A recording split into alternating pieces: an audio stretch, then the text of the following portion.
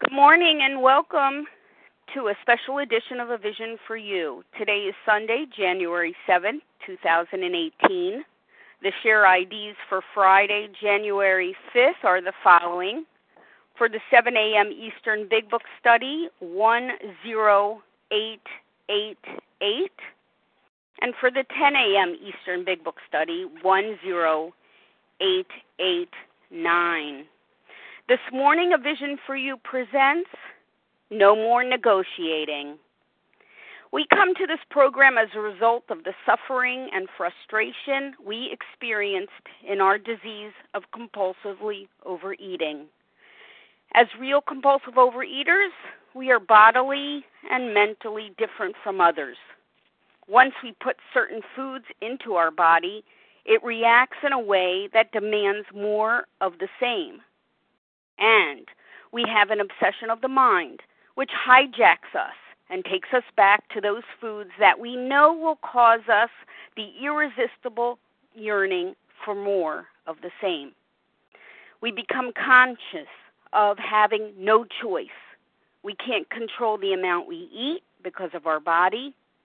We can't stop and stay stopped because of our mind. Truly no choice. Truly no power. We find ourselves in a deep pit of personal powerlessness, which becomes the driving force of desperation to be ready and willing to do anything which will free us from the bondage of our disease. The OA 12 steps are a group of principles, spiritual in their nature, which, if practiced as a way of life, can expel the obsession to compulsively overeat and enable the sufferer to become happily and usefully whole. Joining us this morning to share his experience, strength, and hope, and to present No More Negotiating is Adam S., a recovered compulsive overeater from California.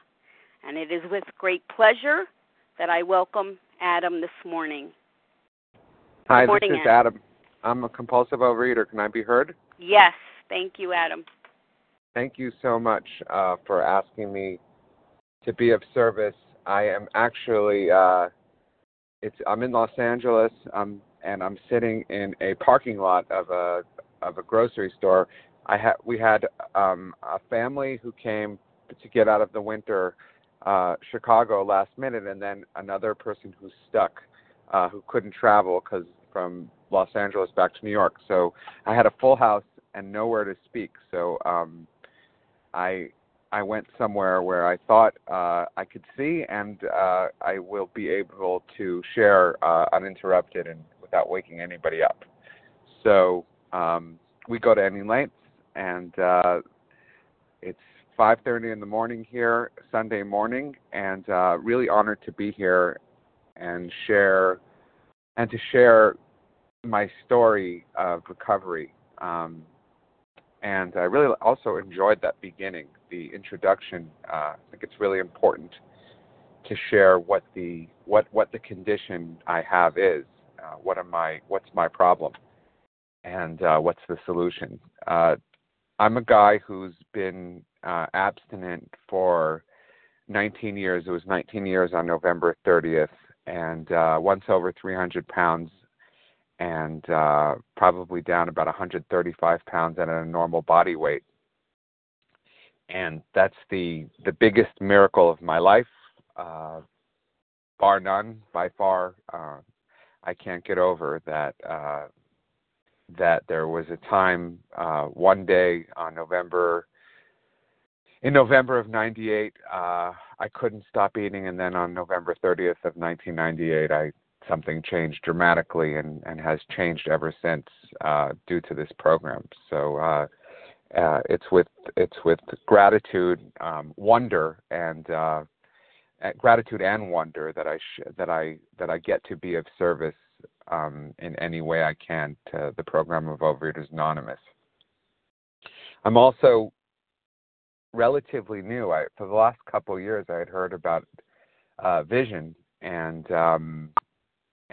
the daily Monday through Friday meetings, and I do attend and just I'm really pleased as a member of Overeaters Anonymous that the community is so large and focused on the solution as it's outlined in the Big Book of Alcoholics Anonymous. The serious focus of A Vision for You is super inspiring. When I first got sober with food or abstinent, and it was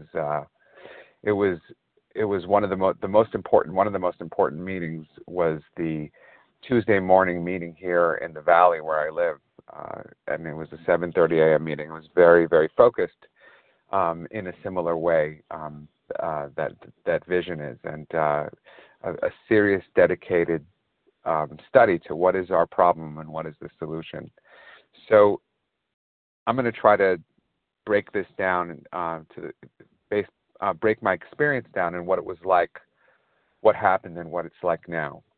So what it was like, I don't know how essential it is to tell the story of what I think the reasons are, because I don't even know I don't even know what the reason is. The reason for me, suffice it to say, that I ate like that and I harmed myself and I was willing to hurt myself, I just think I have it in me. You know, the power of the food, right, produces an effect that I really, really, really respond to and enjoy. So when I tell my story, it may have happened no matter what, but there is like everybody else, I do come from somewhere, and I'm one of 6 children. And when I was 5 years old, my mom was pregnant with twins, and she didn't realize she was pregnant with twins. It was just before the use of ultrasound, and the twins were born prematurely. I woke up one night terrified. My father was doing his training. He's a physician. He was doing his training. I'm the third of 6, and I woke up and I didn't see my mother, and there was a note, and she went into labor, and it was all very serious. And I went to my older sister's room, and she read the note, and we found out that, lo and behold, my mom went into labor, and she didn't realize it, but she was having twins, and they were both very, very sick, suffering severe oxygen loss. The first twin came out okay. The second one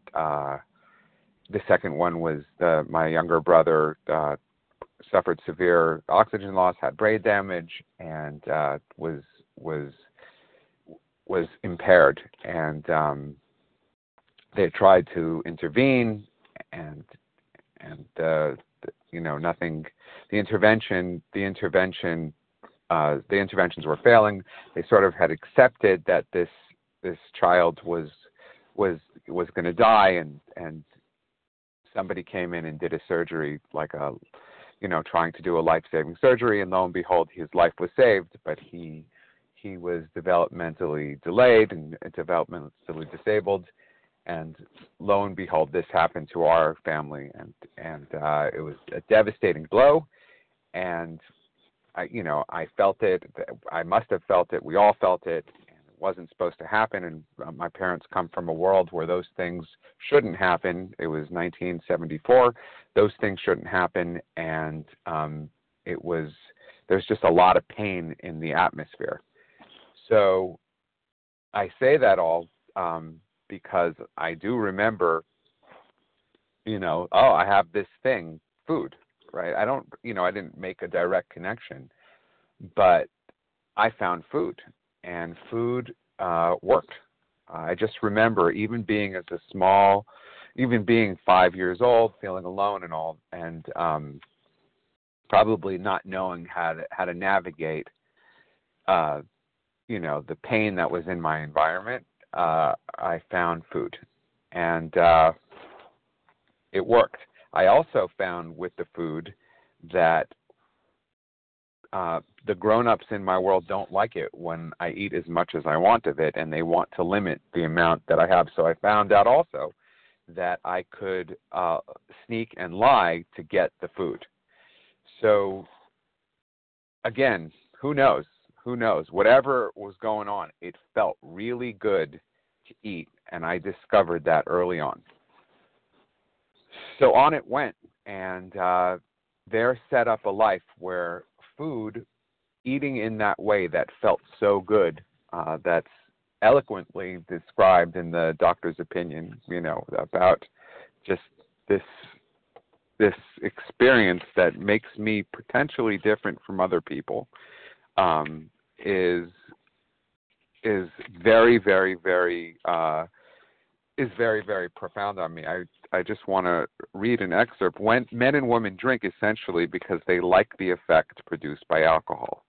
This sensation is so elusive that while they admit it is injurious, they cannot after a time differentiate the true from the false. To them, their alcoholic life seems the only normal one.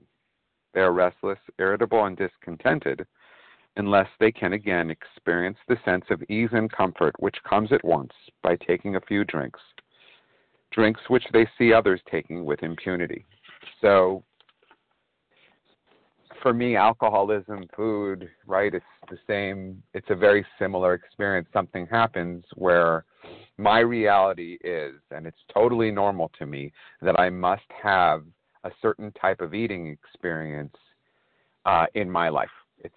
It was essential to me that I have this eating experience, and this eating experience involves eating a large amounts of any food I can get my hand on, preferably food that feels really good, and eating as much as I can of it, and trying to figure out ways to make room for life and food, but most importantly for food.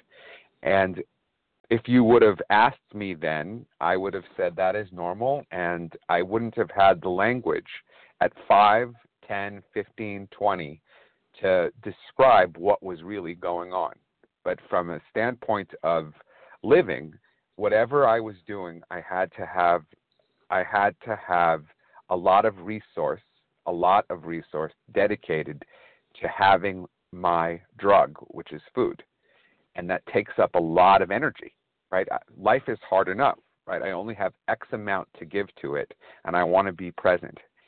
For me, when I was in active addiction for all those years, I had so little to give. I had so little left after the food, so I was operating on much less.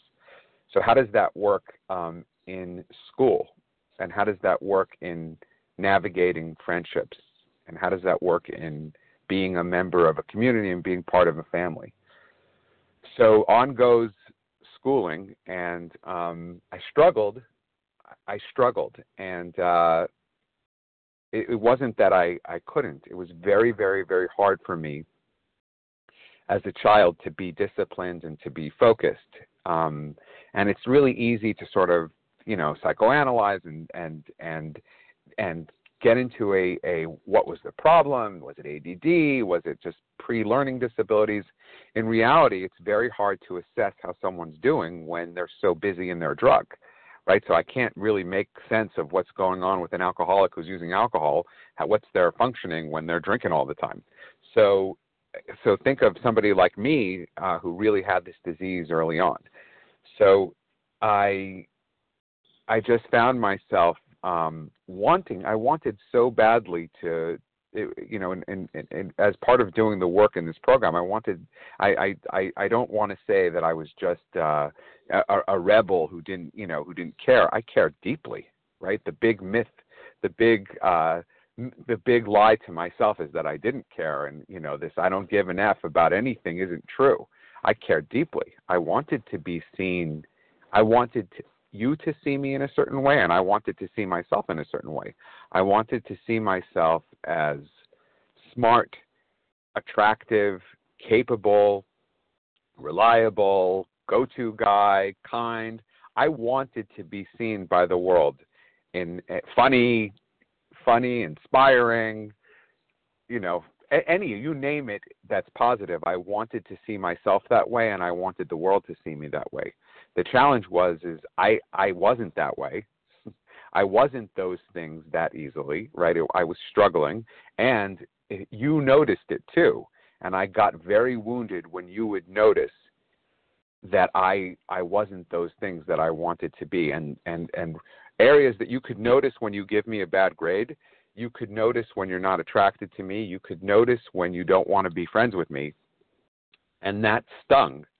And I didn't know how to deal with that. And I didn't have the tools or the guidance in my life to help me navigate that.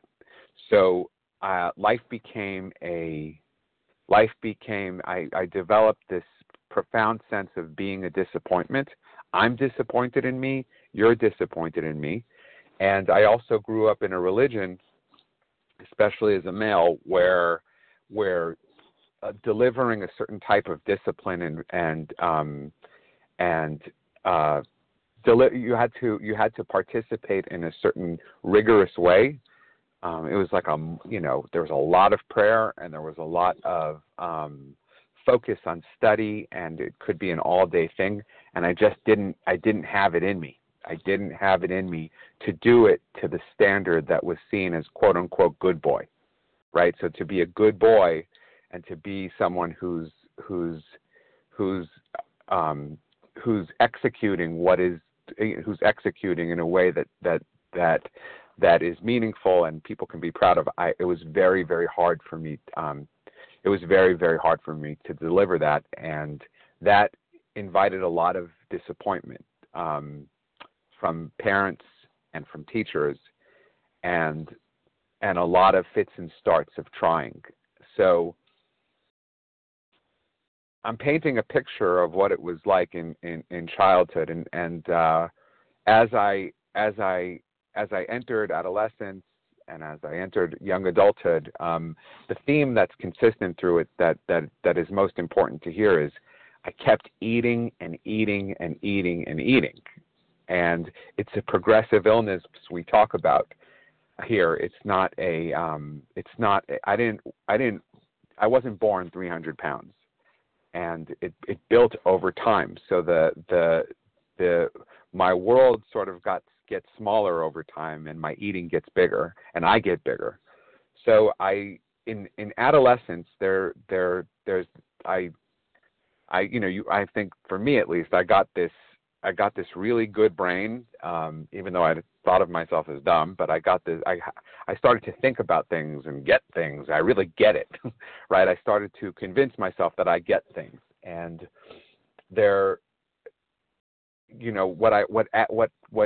what I started to build in me was this that I probably had before, but it just it sort of got fueled. It was like taking my willfulness and putting it on steroids. And there was a determination that I get things. I know this world sucks. This is the story I told myself. The people around me are failing me.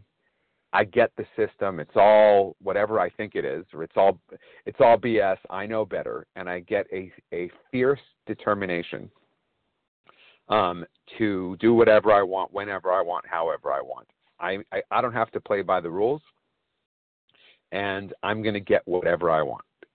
And I'm looking back at adolescence because not everybody goes through adolescence in this rebellious sort of determined way, but I really had that. I really had that thing of when they describe a typical adolescent, I was in the rebellious way. I had it.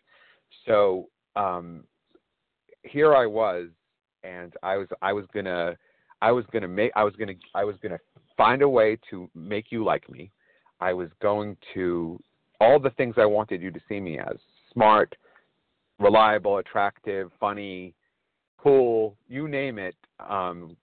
I'm going to make you see me that way. You better see me that way. And it's on. And I'm going to figure out a way to beat the game. Don't really have to work. I can't work. I can't show up. It's too hard to show up.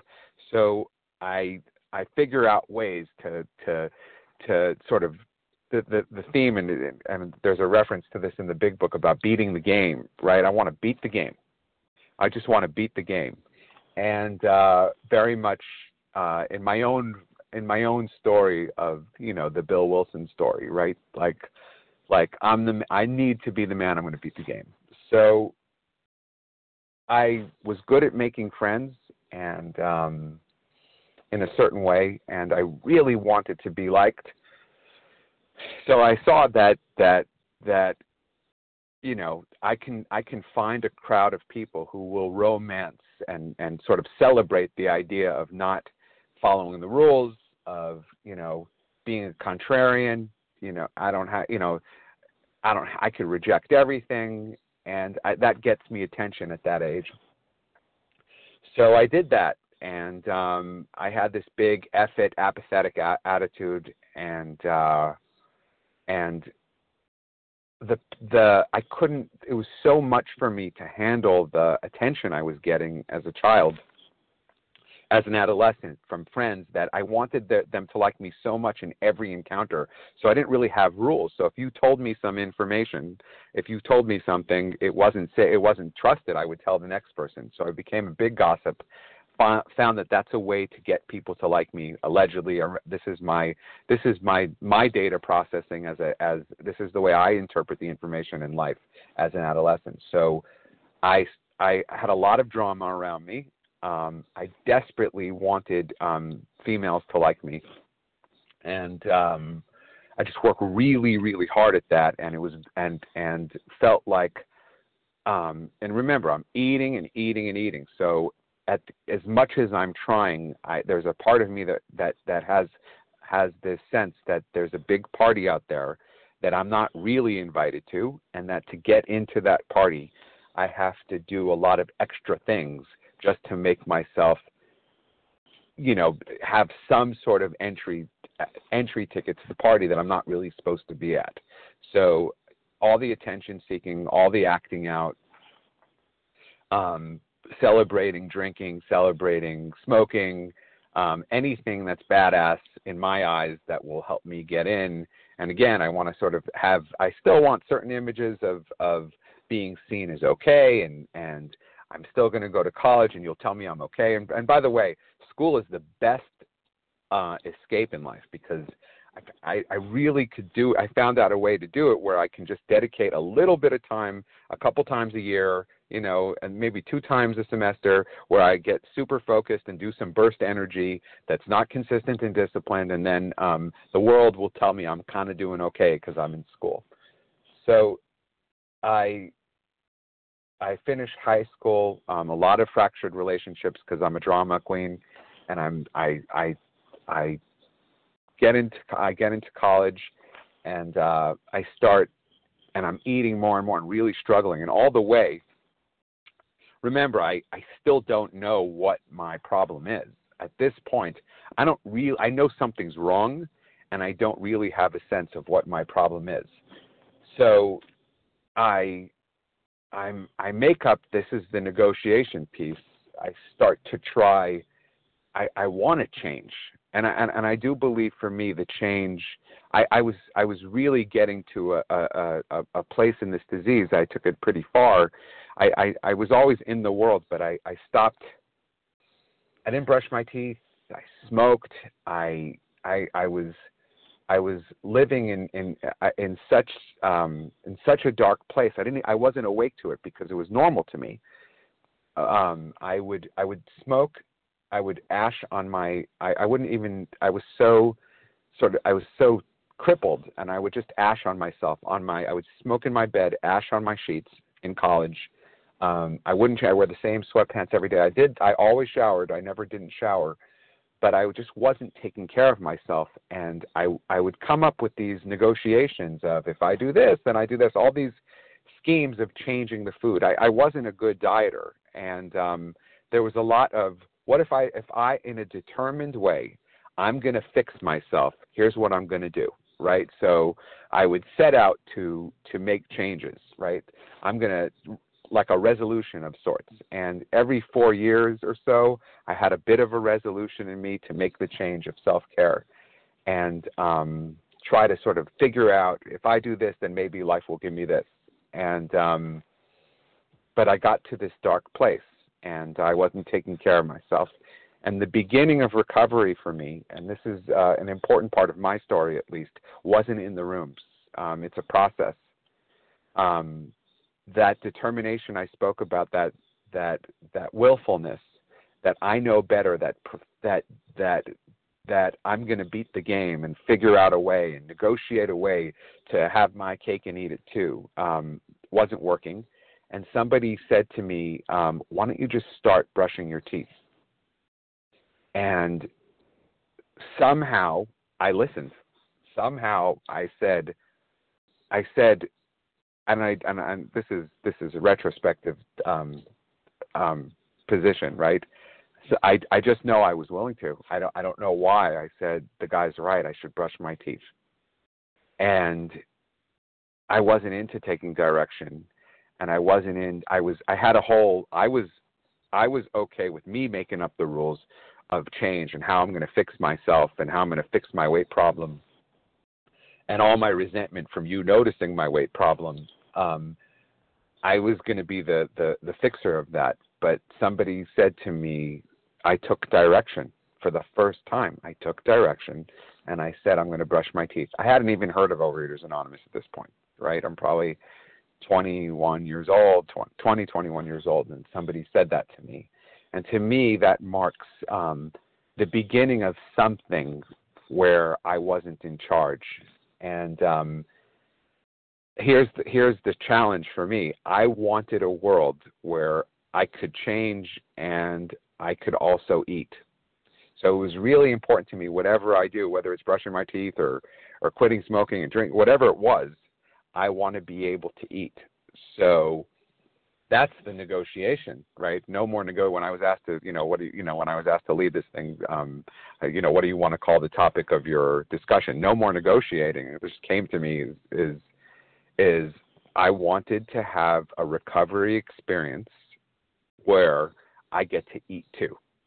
And so I'm 21 years old. I start brushing my teeth, not realizing that this is some journey of change. And I get bigger and bigger and bigger, and I'm in pain now. I don't have the same sort of feeling of I'm going to beat the game like I used to. I'm starting to feel, the disease is progressive. It takes me further along into pain. So I actually go to graduate school in a helping profession, of course, thinking it's going to change me. And I had my first exposure to the concept of addiction. All I thought of addiction was alcoholics with paper bags. That was my, living on Skid Row. That was my sense of what addiction was. And I was at a field placement, and this it was actually in retrospect, it was very. The guy was so kind. He was sick with cancer. He was in the hospital. He was dying, and he was my supervisor.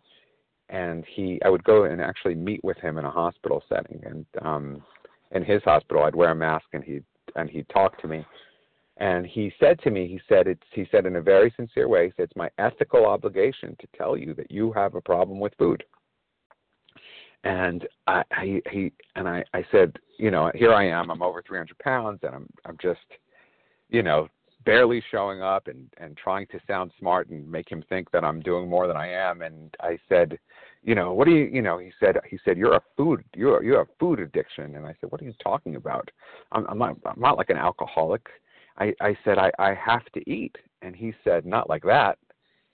And it just, I'm probably 24 and or 23, 24, and it opens up just something something opens up at that point.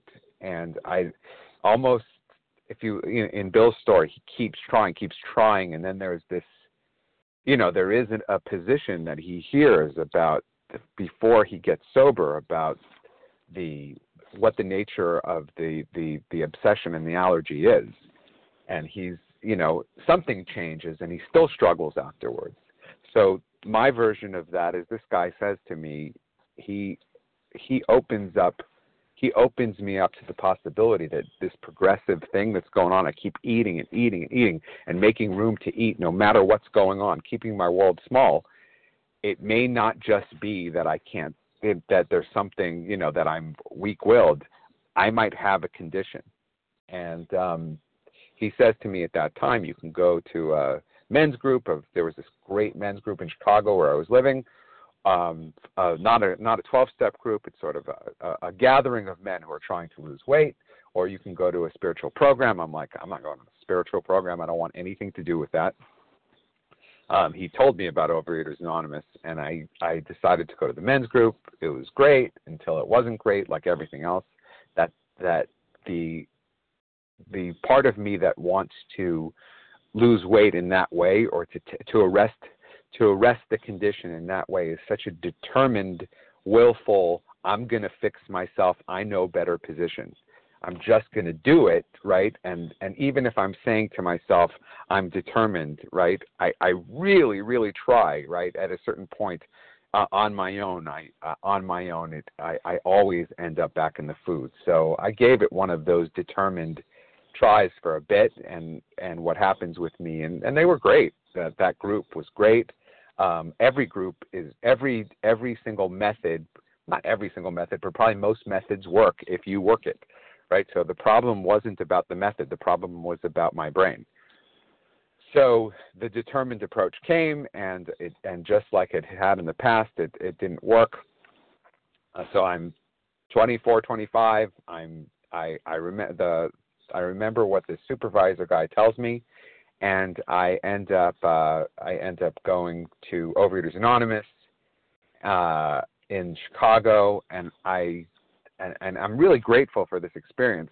I went for like a couple weeks, maybe, and all I remember thinking was, I don't want to be here. Somebody walked up to me, gave me a big book, said he'd sponsor me. I didn't read it. I thought to myself, I don't go to group, I give groups. They're very sick, they're very angry, and I don't want what they have. I don't want anything that they have, really, and I just sort of faded out of there, like I fade out of anything, and because I know better. And I remember some guy like getting so angry and screeching, running out of a meeting, and you hear his car screeching, hitting another car, and I'm like, this place is crazy. And that bought me a good couple more years, and I came back to LA. I moved back here, and lo and behold, I went back to Overeaters Anonymous, and I thought I didn't think I was better this time, and I didn't have that same arrogance or as pronounced as it was. But there's a bunch of women. It smells of perfume. I don't really relate. And here's the deal. I just kept eating, and I kept making room for the food. Right. So I don't want to give away the most important. I want to change. I want to be a recovery adjacent.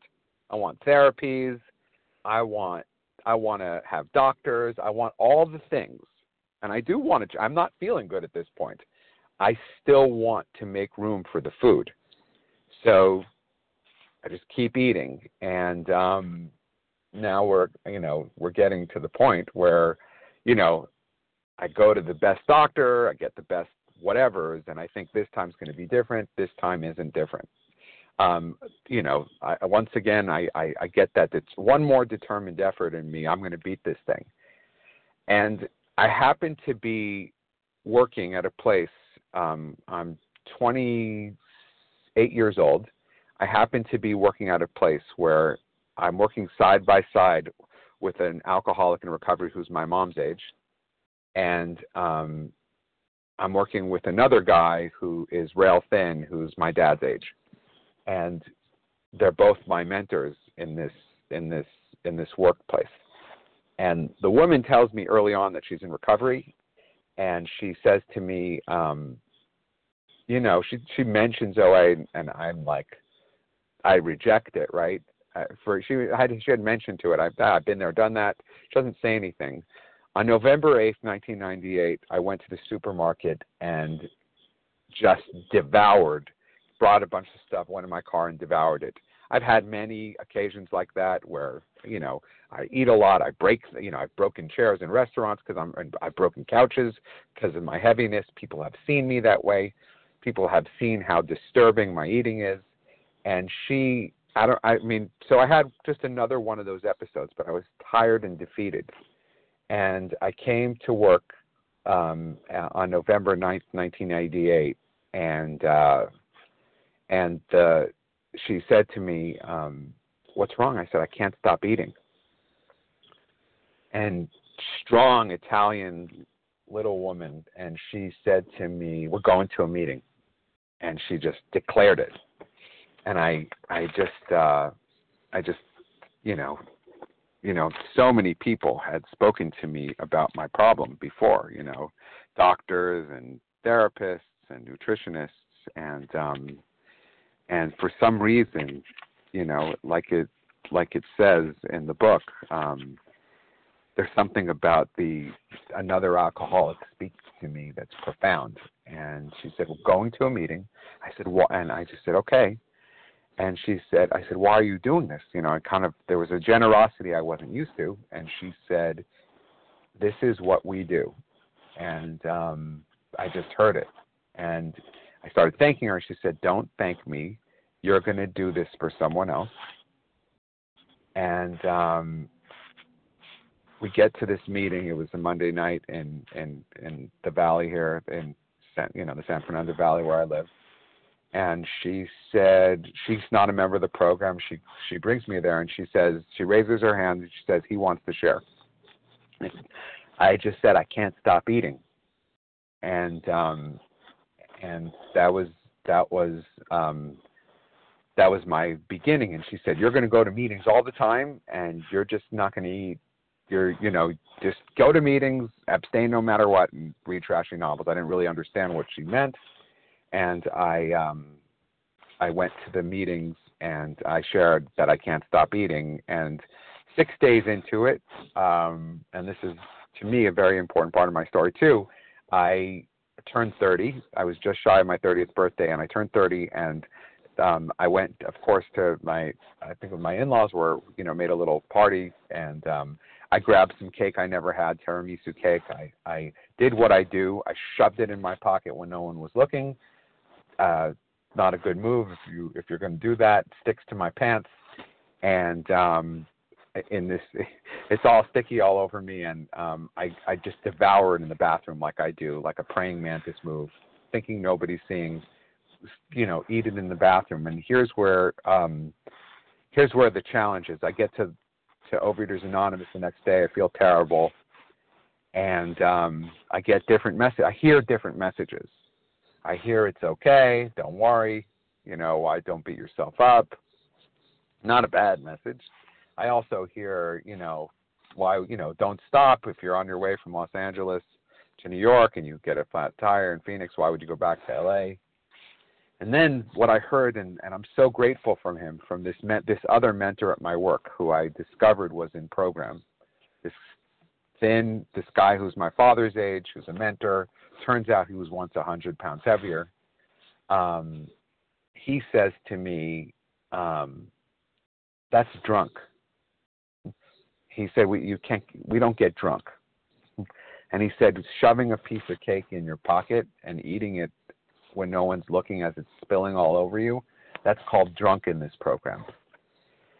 And I heard that, thank God, because I could have gotten such if I wanted to, and I could have negotiated my way to any message I want to keep food alive, because the message of "that's okay" is the same disease message that I always have, which is how can I keep a world, how can I live in a way where I get to eat in that sick way? So he said to me, "That's drunk," and there began. And he said, "What I want you to do is I want you to, jump off the cliff, ask anybody you want, right? And at the end of the day, you no longer have the power of choice with food." And that's the moment, what had happened and what it was like for me. That's what it was like. And here I am, and I heard him, and I was like the CEO who I had to be fired, and the board of directors voted me off, and I had to leave office. It was just about my willingness to, and I was willing to. And what became the principle for me is I need to be sober with food. And for me, that meant I'm done. I no longer have I don't know how to negotiate food. I do not know how to make healthy decisions. Get me out of the way. And the description of the problem, it was so important to me. I didn't understand what the problem is, especially when it comes to the compulsive eating. I to the food addiction. I didn't understand what it was, and I'm just looking for what spoke to me was this idea that men and women drink essentially because they like the effect. So that I got. All these and many others, this is the doctor opinion, have one symptom in common. We cannot start drinking without developing the phenomenon of craving. This phenomenon, as we have suggested, may be the manifestation of an allergy, which differentiates these people, me, and sets them apart as a distinct entity. It has never been, by any treatment with which we are familiar, permanently eradicated. The only relief we have to suggest is entire abstinence. I had to get out of the way. There was no more room. I couldn't create a world where I can eat in that sick way anymore. And there's lots of discussion about something happens to me, right, where my head tells me it's a good idea to eat, and I don't want to admit that. And in that experience with this man who said to me, "You're drunk," something happened to me where I was graced with a deep. I conceded to my innermost self that I have this problem, and there's no way until I fully surrender and stop negotiating this. And the best way for me to be sober in that way is to say, I'm done making decisions. I don't make good decisions when it comes to food or life. And I got that if I eat prior to that if I don't eat so much, I won't be so heavy. I got that. But what I didn't get was that I have a substance problem, just like anybody else who has a substance problem, and that I can't do this alone. I cannot do this alone. I just want to go into, so there begins the journey, and just some readings that really spoke to me, right? So here I am, I'm hopeless, but all of this, I'm hopeless in some ways, but inspired in other ways. I'm listening to this guy, and I'm not good at taking direction, right? I took that direction early on with brushing my teeth, and I started to have, something then. But now I'm really willing to take direction. And this woman says to me, "You're going to go to meetings," and I'm listening to her in a way that I haven't listened to before, because I'm identifying in a way that I haven't before. And I remember reading, there is a solution. Almost none of us like the self-searching, the leveling of our pride, the confession of shortcomings, which the process requires for its successful consummation. But we saw that it really worked in others, and we've come to believe in the hopelessness and futility of life as we had been living it. When therefore we were approached by those in whom the problem had been solved, there was nothing left for us but to pick up the simple kit of spiritual tools laid at our feet. What really changed for me is, and why this is so different for me, is it wasn't just about putting down the food. It was about living life in an entirely different way, where I don't make up the rules. And the spiritual piece of this is, it's no longer just me calling the shots, right? I become open to a different experience where I am a student of life rather than the teacher. And that determined adolescence that I have of I'm going to tell you how it works instead of listening to how it works, right? That's such a profound change. And in in the next on page 27, Dr. Jung talks about that it's his that it's such a rare experience that he has. He's rarely encountered someone who has the alcoholic problem changing. Exceptions to such cases as yours have been occurring since early times, here and there, once in a while. It may be that relative to the amount of people who have addiction, it's still rare. And I'm so blessed. Alcoholics have had what are called vital spiritual experience. To me, these occurrences are phenomena. They appear to be in the nature of huge emotional displacements and rearrangements, ideas, emotions, and attitudes, which were once the guiding forces of the lives of these men, are suddenly cast to one side, and a completely new set of conceptions and motives begin to dominate them. So what spoke to me first I have to put down the food, and then what spoke to me really is, my way doesn't work. My way in everything doesn't work. Meaning, I know how to drive a car. I know how to do banking. I know how to do certain things. But as far as anything that involves willfulness in my life, things that I have an appetite for in life, usually cause me a lot of pain. And the last thing I want to admit is that I'm the problem, right? I want you to be the problem, and I want to minimize the amount that I'm the problem. And the language of the book and the language of the program, right, started to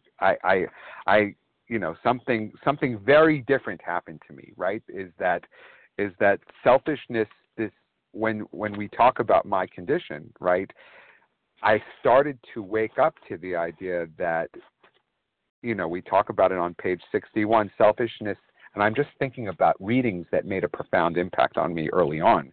Selfishness, self-centeredness, that we think is the root of our troubles, driven by 100 forms of fear, self-delusion, self-seeking, self-pity. We step on the toes of our fellows and they retaliate. Sometimes they hurt us seemingly without provocation, but we invariably find that at some time in the past, we have made decisions based on self, which later placed us in a position to be hurt. That somewhere along the line, I have a part in this. That my nature, right, is I desperately want things that feel good. I want things to be the way I want things to be. And I have a hard time, navigating what I want versus what is. So when I want something, I lose sight of myself and I lose sight of others. And I'm not very considerate to the flow of life and to other people's experiences. And I set in motion a lot of my own problems. And I heard a certain type of honesty in the program that I heard as much as my training and as much of my schooling and life experiences in religion and so forth. I had been to these like big year-long groups before, but one of the things that really struck me when I went to program is a language of honesty, a type of honesty that I'd never heard before. And inventorying and sharing were in that honest way. I really wasn't exposed. And one of the things that I love in the fourth step, we turned back to the list. It held the key to the future. So all of a sudden I was asked to be rigorously honest, not just about my food, but about my life and all my ideas and all the bothers and all the people who upset me, who didn't see me the way I wanted to be seen, and the systems that failed me, and all these, and the systems that failed me, and don't you know who I am, and how come I'm not further along, and how come I couldn't get that great job and that great girl, and how come you did, and it's not fair. All the noise in my head. We turned back to the list. Everything I wrote about it, for it held the key to the future. We were prepared to look at it from an entirely different angle. So that story that I'm bought into in my disease, what makes 12-step treatment so different is that it's not just about putting down the food. It's also about being willing to look at the story I'm telling myself from an entirely different perspective. right? And that is, we began to see that the world and its people really dominated us in that state. The wrongdoing of others, fancied or real, had power to actually kill. My narrative was killing me, and the more I attached to it, the more pain I was in. So I discovered a formula here that if I follow certain principles, right? If I join, I can't do this alone. That I got really early on. I cannot do this thing alone. I tried and I tried and I tried. There's no such thing as me. I find power, right? I have no power. I come back to the same place if I do it alone. The power, right, for me at least, and this changes, the power, that power was in the rooms, was in the book, and was in the principles of the program, right? Very, very simple principles of just be really honest about not who I want to be, but who I am, and who I am, what my problem is, what my story I'm telling myself, share it with others. Share it with others, access humility, right?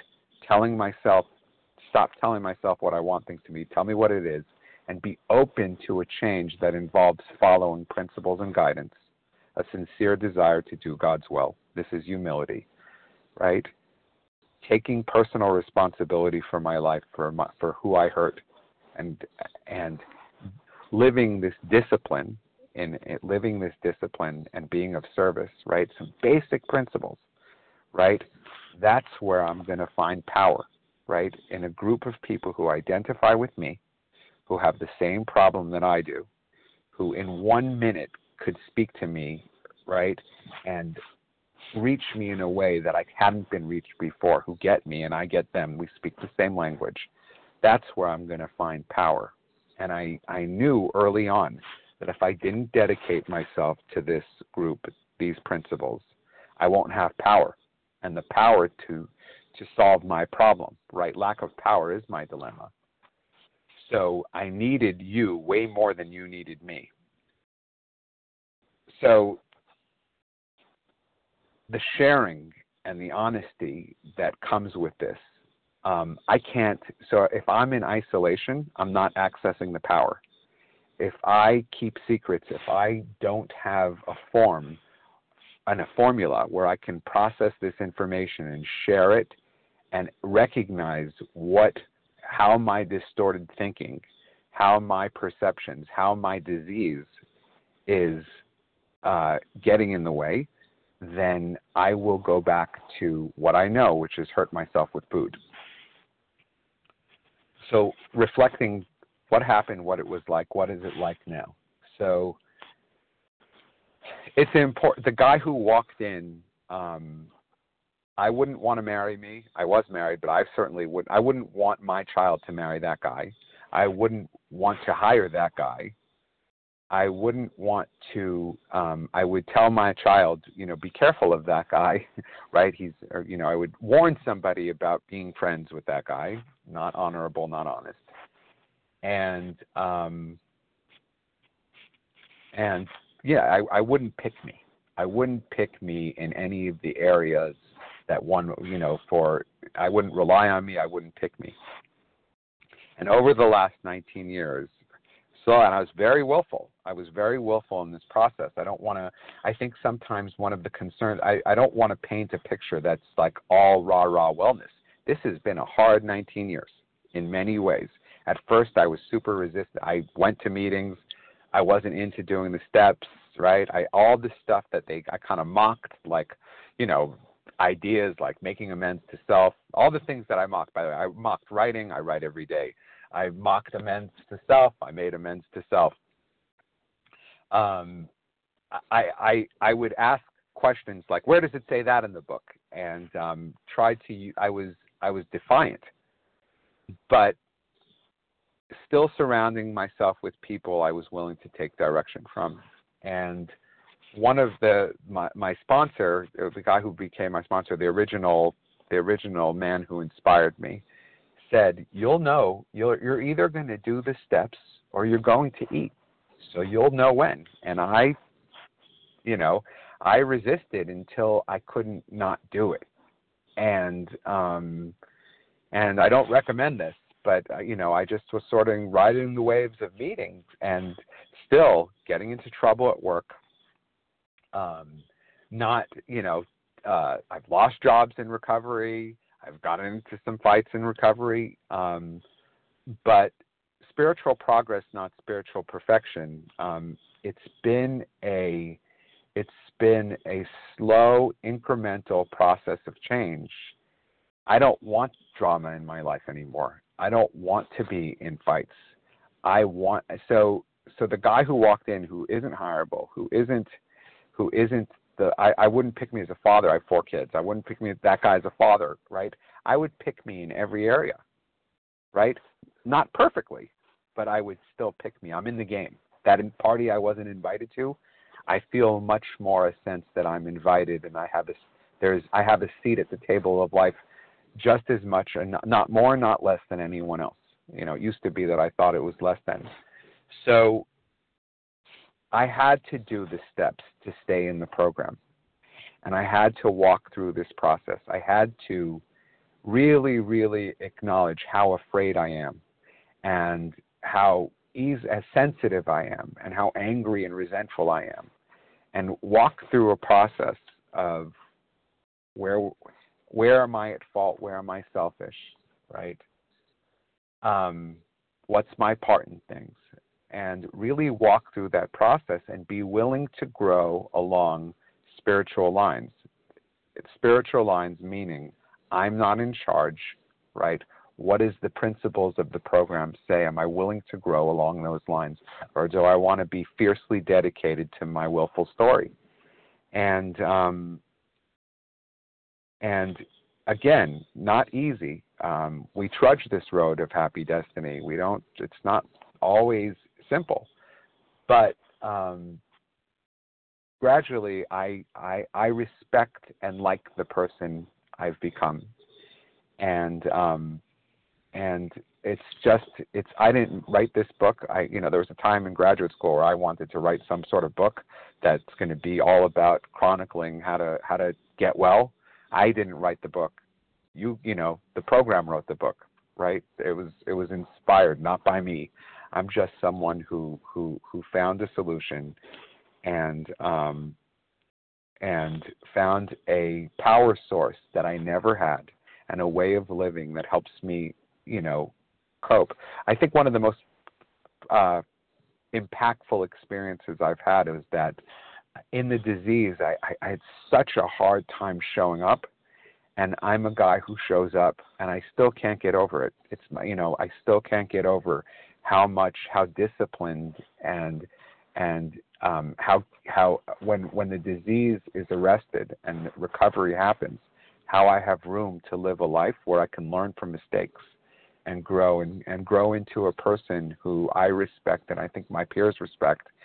And I have a long way to go, right? But I certainly not the guy who walked in the rooms, and am so grateful for that. So I hope that helps someone, and with that, I will close.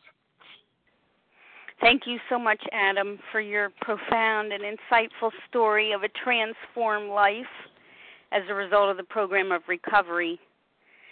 Quite a remarkable story of hope and possibility. Thank you very, very much.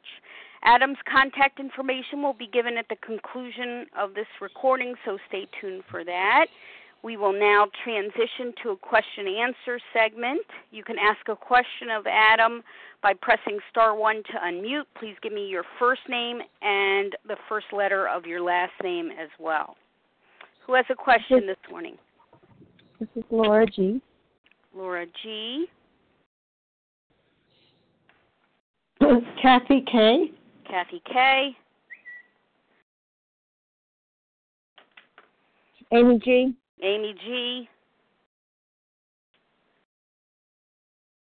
Anyone else this go round? 350 people in in silence here. Okay, let's start with this grouping. Laura G., go right ahead. Thanks, Leah. Am I being heard? Yes. Thanks, Leah, for your service. This is Laura G. in California, and I'm a compulsive overeater. I wanted to ask you, you mentioned when you said the brush your teeth comment and when you were wanting to hide with the piece of cake, and you identified as the drunk analogy. I wanted to know if you, when those experiences happen, if when you went to have the behavior again, maybe not brush your teeth, or maybe wanting to hide again with alcoholic foods, if those memories stopped you from having the behavior. If that's clear. Just for clarity, the brushing the teeth happened years before the cake incident, but in both those things, the themes that were the theme of those is I made a mature commitment to change, however small. So the most I can do, my young 20-something-year-old self, the most I can do was brush my teeth. And I knew that I had to do that, and there was no more negotiating away that minimal level of taking care of myself. And to me, that was the beginning of something, right? Of something going in a different direction of my recklessness. It wasn't the same thing as I'm going to fix this like a determined, sort of willful diet. It was something has to change in my life. This is all I got is brushing my teeth. And in the experience of the drunk episode with the cake, right? I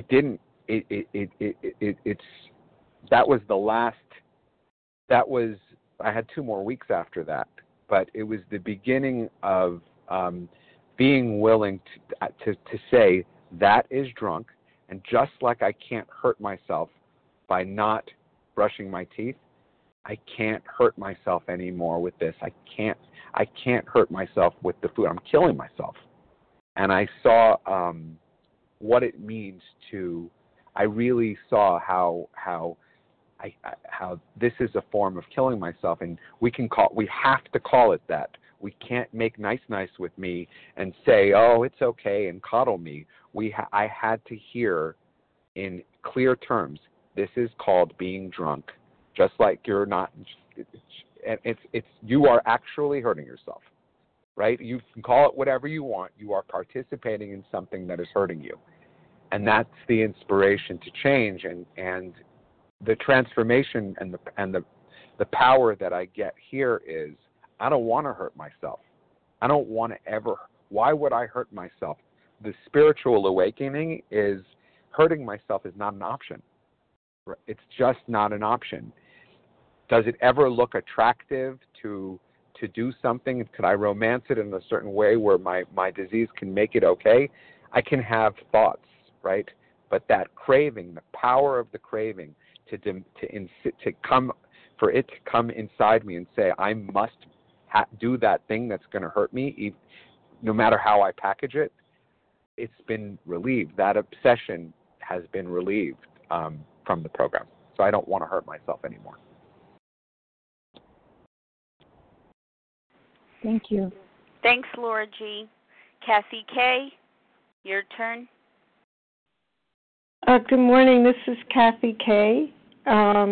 Thank you, Leah, for your service, and thank you, Adam. It was really, really wonderful to hear your story and how you came to recovery and how you're living in recovery. Thank you. I would like to hear more from you about what you do on a daily basis to stay spiritually fit. Yes, good question, and I didn't get to that, so thank you for reminding me. So the discipline piece of this, step 10, and step 10, step 11, and step 12 are how do I work my program?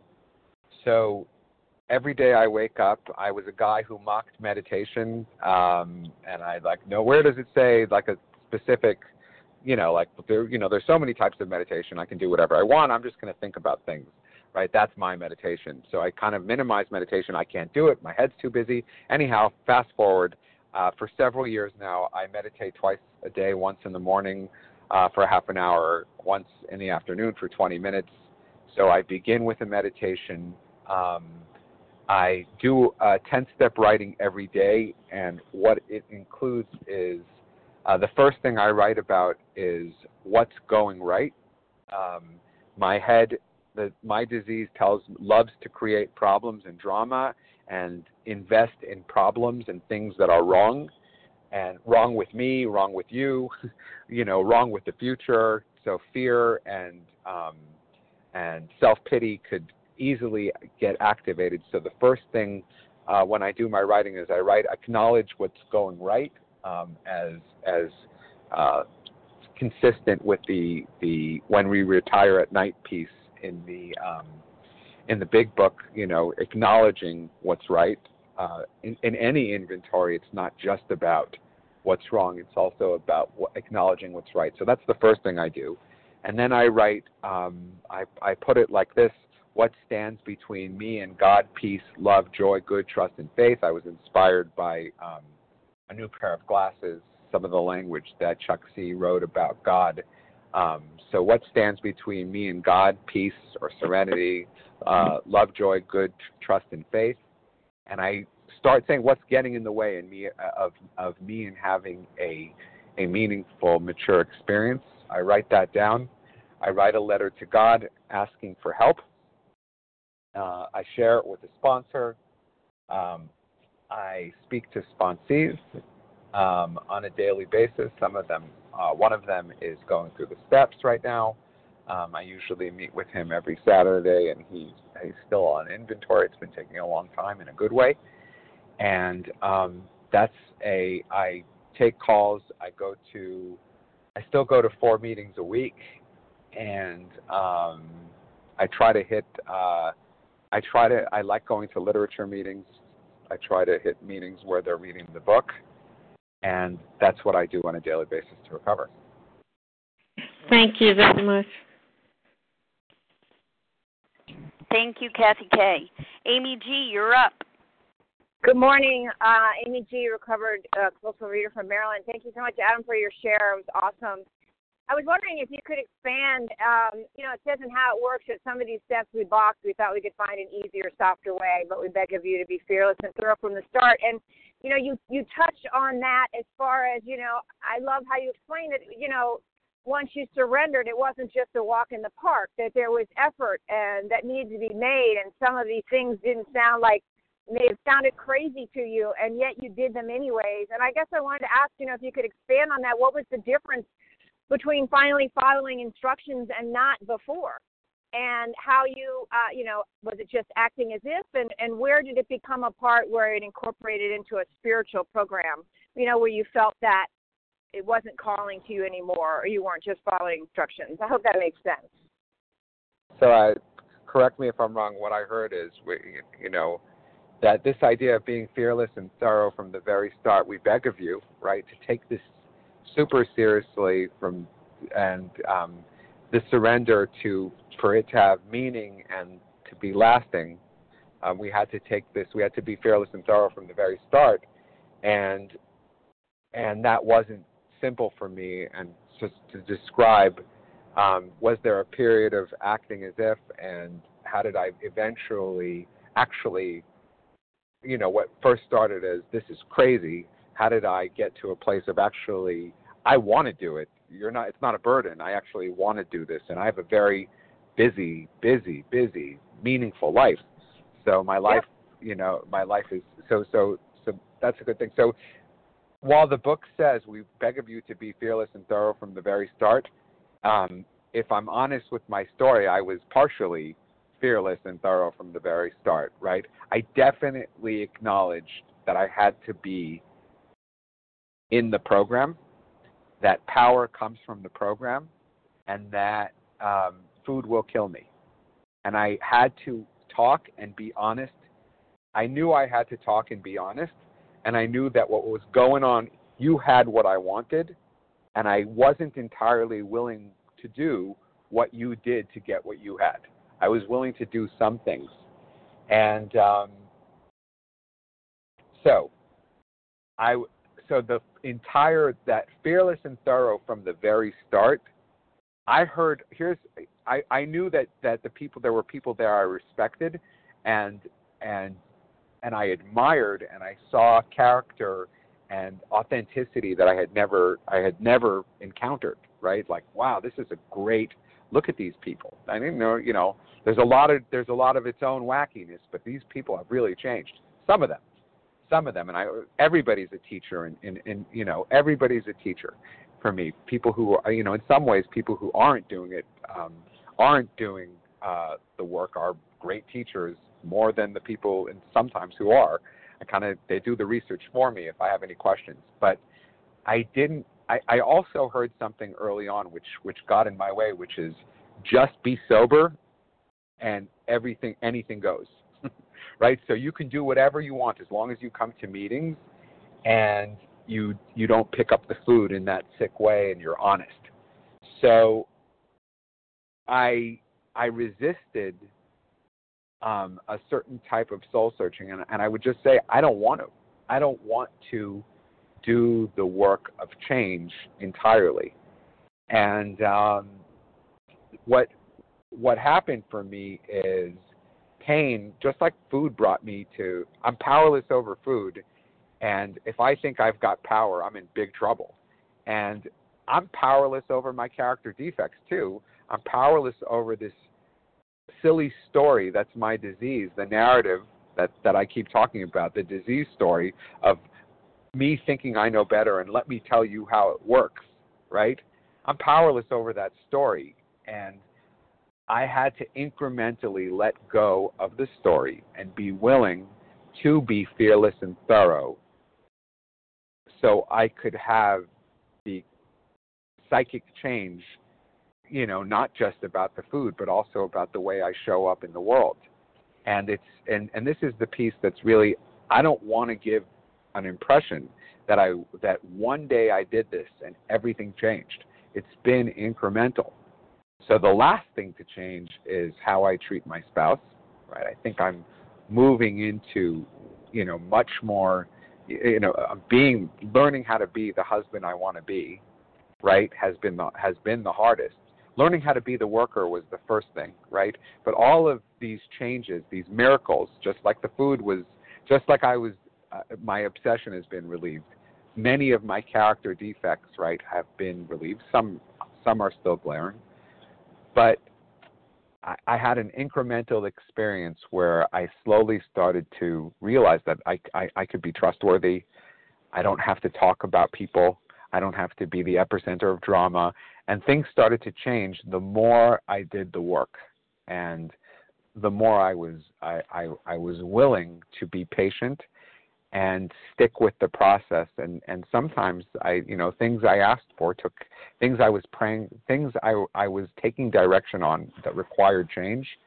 It was very hard for me to change, and I had to be patient. And over time, change happened. It didn't change up my schedule. I have to be careful of the part of me that says, if I do it, I demand it happens. If I do the work on God's schedule, it will happen. So I hope that answers the question. Great. Thank you.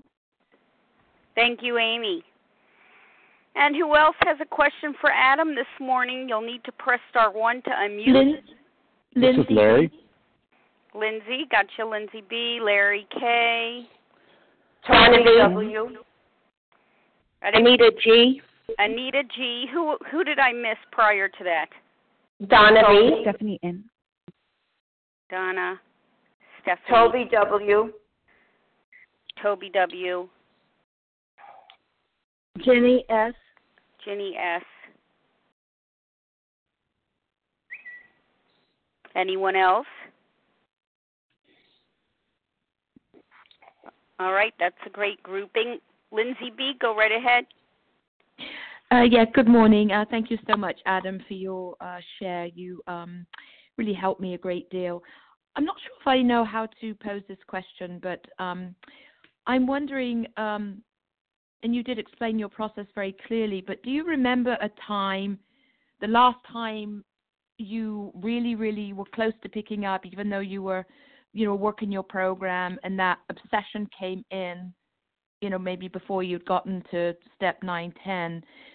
Do you remember a situation where you really felt like you were on that fence again? Like, am I going to go back to what I know, maybe because of an uncomfortable feeling, or am I going to push through this? And could you share your experience of how you leaned into God and the program in order not to go back into that, abyss again? Sure. There have been two. Every so often, I'm very lucky that I'm relieved from the obsession, and it rarely returns. Every so often, I have dreams that are just like I'm in it, and I have to come back and lie to everybody because I feel the fever of the disease. I feel it in full force. That sick, disturbing eating is in my dream, and I'm so relieved to wake up. Many people have had that experience. One time early in recovery, prior to doing the full steps, the full range of steps, I remember that I really wanted to prove to myself that I could be physically I can have experiences that I wouldn't have had otherwise, and I was going to go backpacking. And it was super, and I was determined to do it, and somebody was being really nice and taking off a week. And as we were approaching, I didn't want to go. I wasn't saying anything, and it was just, I was getting anxious about it. And I just remember thinking about it so much and seeing like a big chocolate cake and just saying, I'm going to eat that whole thing. And that, I got jolted. And what I did and what I continue to do is any time that happens, it becomes everybody in my world needs to know that I had a pang of the obsession. It came back a little bit. And in that moment, actually, I had to learn how to speak up and say, I actually am not ready to go. Even though I wasn't ready. So I had to take care of myself, and I shared, and the best intervention is sharing honestly in real time, full disclosure about what's going on. That was probably in my third year or so, or second year. And then at 16, somewhere along the way, somebody who I really respect said something like, he's an alcoholic. He said, even if I could drink, why would I?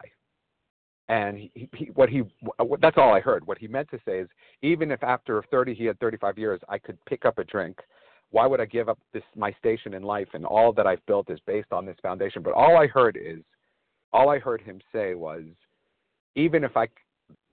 all I heard in that is, maybe there's a time when I can graduate. And I'm so well, and I'm doing well at work, and I have a great family, and it sort of played in my head. And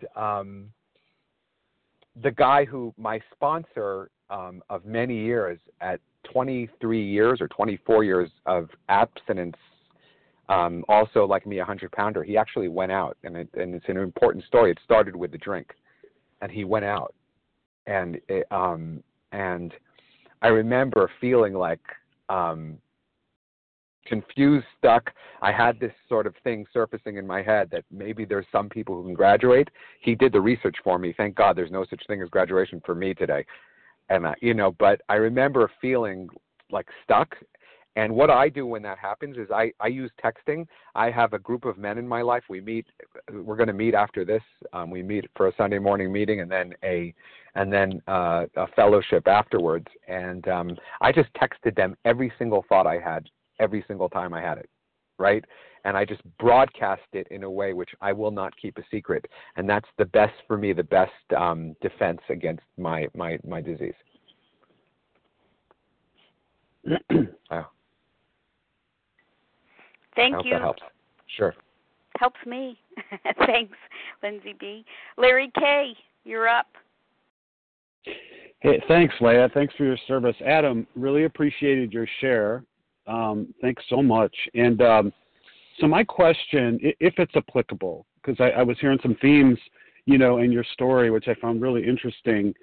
Can you speak to how, one's devotion to the intellect as a position of personal strength. I kind of heard that in some of the themes when you were younger, and finding a way and being the contrarian and so forth. How that devotion to the intellect, if that's applicable for you, can impede one's surrender, can get in the way of one's surrender within the context of the program. Thanks so much again, Adam. Appreciate it. So the humility, thank you, that's a great question. The humility, I have a good brain in some ways. I'm sure all of us do. If I use it to attach to a story of willfulness, I will have a lot of pain. I know myself well enough to, if I'm in it, I like to say appetite plus urgency is, no matter, I don't care what I put in there, food or anything else. If I have to urgently have something that feels good in particular, I'm going to be in big trouble. And I have to be very, very careful about how my head and the story I'm telling myself, especially as I'm saying it, the part of it that says it over and over and over again, right? That there keeps that committee that keeps talking. So that is a massive impediment to recovery, and that's the thing that ultimately I'm treating. So the humility piece of this is that I have to be teachable. I have to set aside that which I think I know and have people in my life who I tell everything to, who I'm willing to listen to, even no matter what. Even if I'm not ready to do things, that I have to listen to them and hear and run. I consultation with this woman in LA who passed away. We used to say this. She used to say consultation, such an important word in my recovery, and same thing with me. So I have to be very aware of that. And the I know betters in the program, I don't know better. And, I'm not, everybody's having their own journey. There's not one, I have to be careful about saying this is the way, this is the only way, and I've got the answers. I don't care what aspect of the program we're in. We realize we know only a little. And maybe it doesn't apply to everybody, but I have to apply that to me. I know what works for me. I can share my experience, strength, and hope, and I have to be careful when the Adam comes out that knows better. I hope that helps. Thank you, Larry K. Donna V. Your turn. Star 1 to unmute Donna V. Hi, this is Donna. Adam, thank you very much for your show. I really appreciate it. And I wondered if you could talk a little bit about in the very beginning when you had the thought that you were absolutely done with food and what you did right in the very beginning. I don't need to know your food plan or anything, just a little bit of share on that. Thank you. Sure. When I knew I was done, it's not about the content of the food. It's about the gift I was given was I'm fired. And when my mentor sponsor said to me, that's drunk. You need to jump off the cliff. You need to, I pictured myself like a guy who they're going to hospitalize for the mental hospital. You lose your rights. And I really contemplated and was willing to look at it in this way, which is I am the problem, and this is very different than before that. I may have the problem, but I'm the solution. In this model, what's so helpful, the spiritual approach is get me, just me, absent the community, the fellowship, the principles. Get the me out of the way. I am the problem. And I was able to accept help in a very different way when I realized that if I insert myself in this thing, right, I'm going to be in big trouble, because 100 out of 100 times I want to find a reason to make it okay to eat. I can do it in the program, no problem. I can use concepts like food plan and abstinence. Does that mean I can eat? I heard people talking about floating fruits. Does that mean I can eat? I'm always looking for a reason to eat. And when I say I am the problem, get out of the way, then I was able to accept the help that was given here.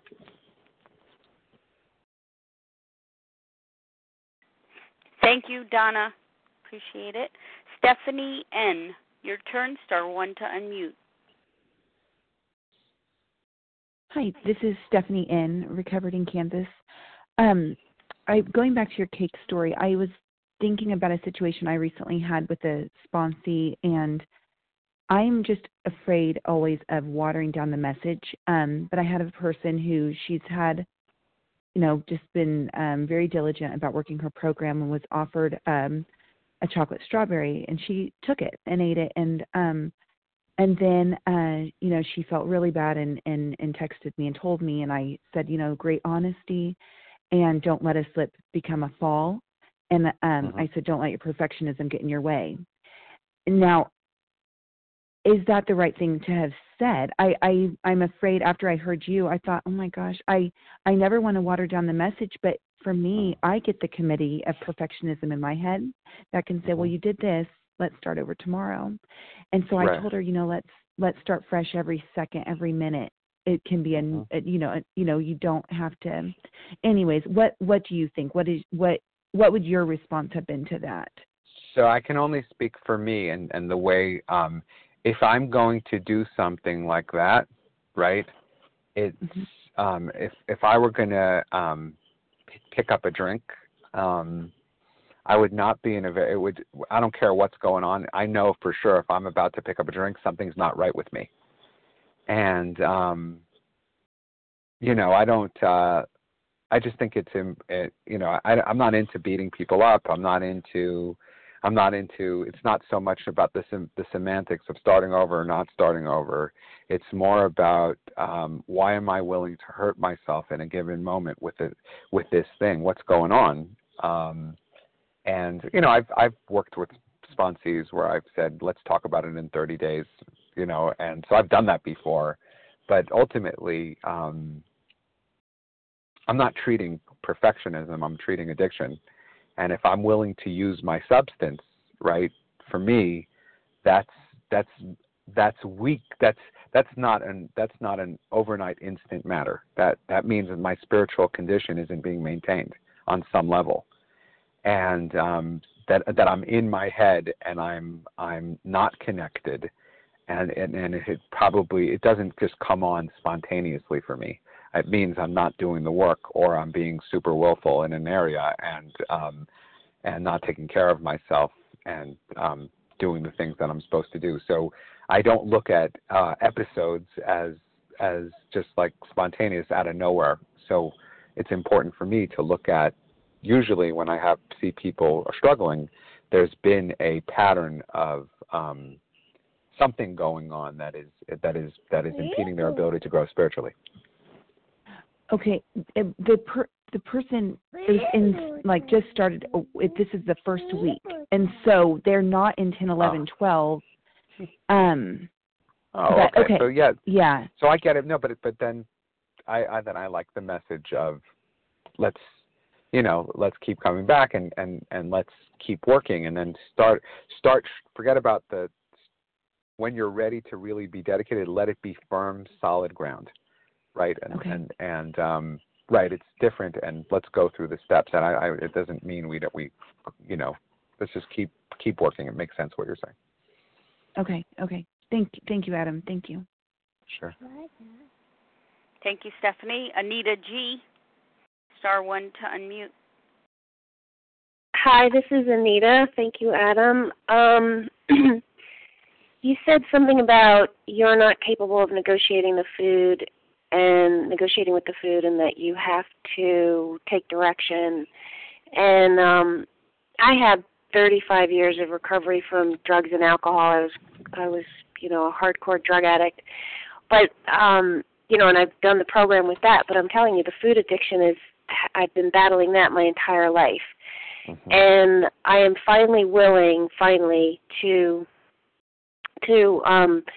follow the suggestion that I write down my food plan the night before and the next day follow it and just completely surrender control. And I'm just beginning to realize that what that accomplishes, I see what that means is, in the moment, I am never negotiating with food. What am I going to eat? Maybe I could eat more. I completely turn that off, and as you said, get out of the way, get myself out of the equation. And that seems to be, I'm just starting this. And I didn't know if that's what you were talking about. You mentioned some stuff earlier about getting out of the way, but this idea of I can't be trusted to make good decisions about food in the moment, and so for that reason, I decide ahead of time and then surrender. Thank you. So, thank you. I like the. For me, it's very important to treat my addiction in the same way the discussion of alcoholism. I'm an alcoholic with food. I'm a drug addict with food, and in the same way that if I keep my dealer's number in my cell phone, it's probably not a good idea, right? If I'm a drug addict, I can't interact with my substance in a way that invites the allergy, the craving, and the obsession of the mind. I have to be honest about it. So I have a problem with certain substances, and I have a problem with certain behaviors around how I interact with the substance. So freedom comes, the surrender comes when I'm done and get myself out of the way. I want clarity. The word addicts love vague. I need specific. So knowing, when, how much, and when it's over, beginning, middles, and ends, right? It keeps it very specific. And I don't make up the rules. For me, is the most freedom possible, right? I don't want to be the one, I am fired from making my own wellness plan. So yes, I get a lot of, my surrender has a lot to do with get me out of the way. You tell me what's okay and what's not, when and how much.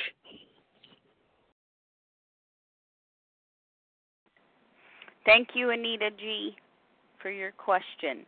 Toby W., star 1 to unmute.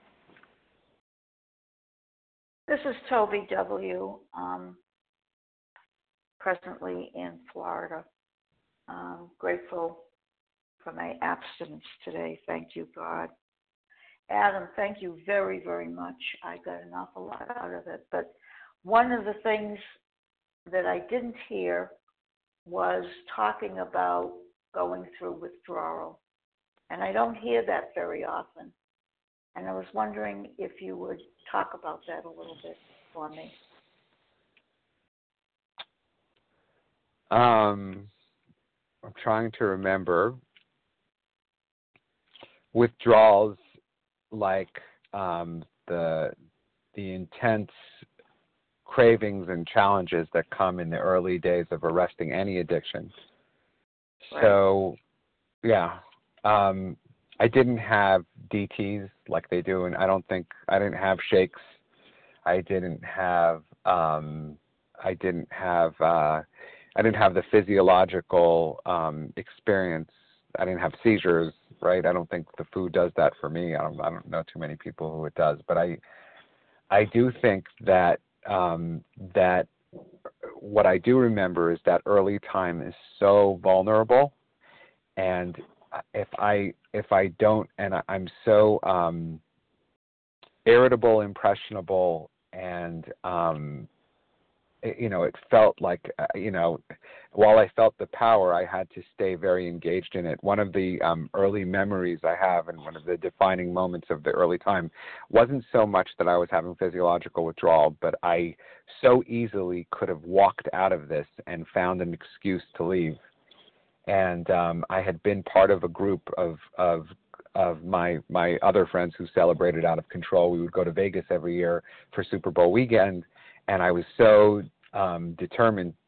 I got on November 30th. I got abstinent. The trip was in January, and I started planning the trip.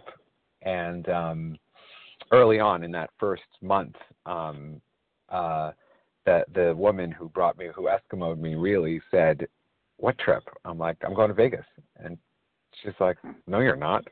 Are you crazy? And the surrender there, the surrender early on, I think once I was willing not to do that, and I had a lot of relief from the early cravings when I knew I was dedicated. So I actually don't remember having intense physical cravings after that. It just sort of dissolved early on. But in the beginning, it felt very, very fragile, and I just kept.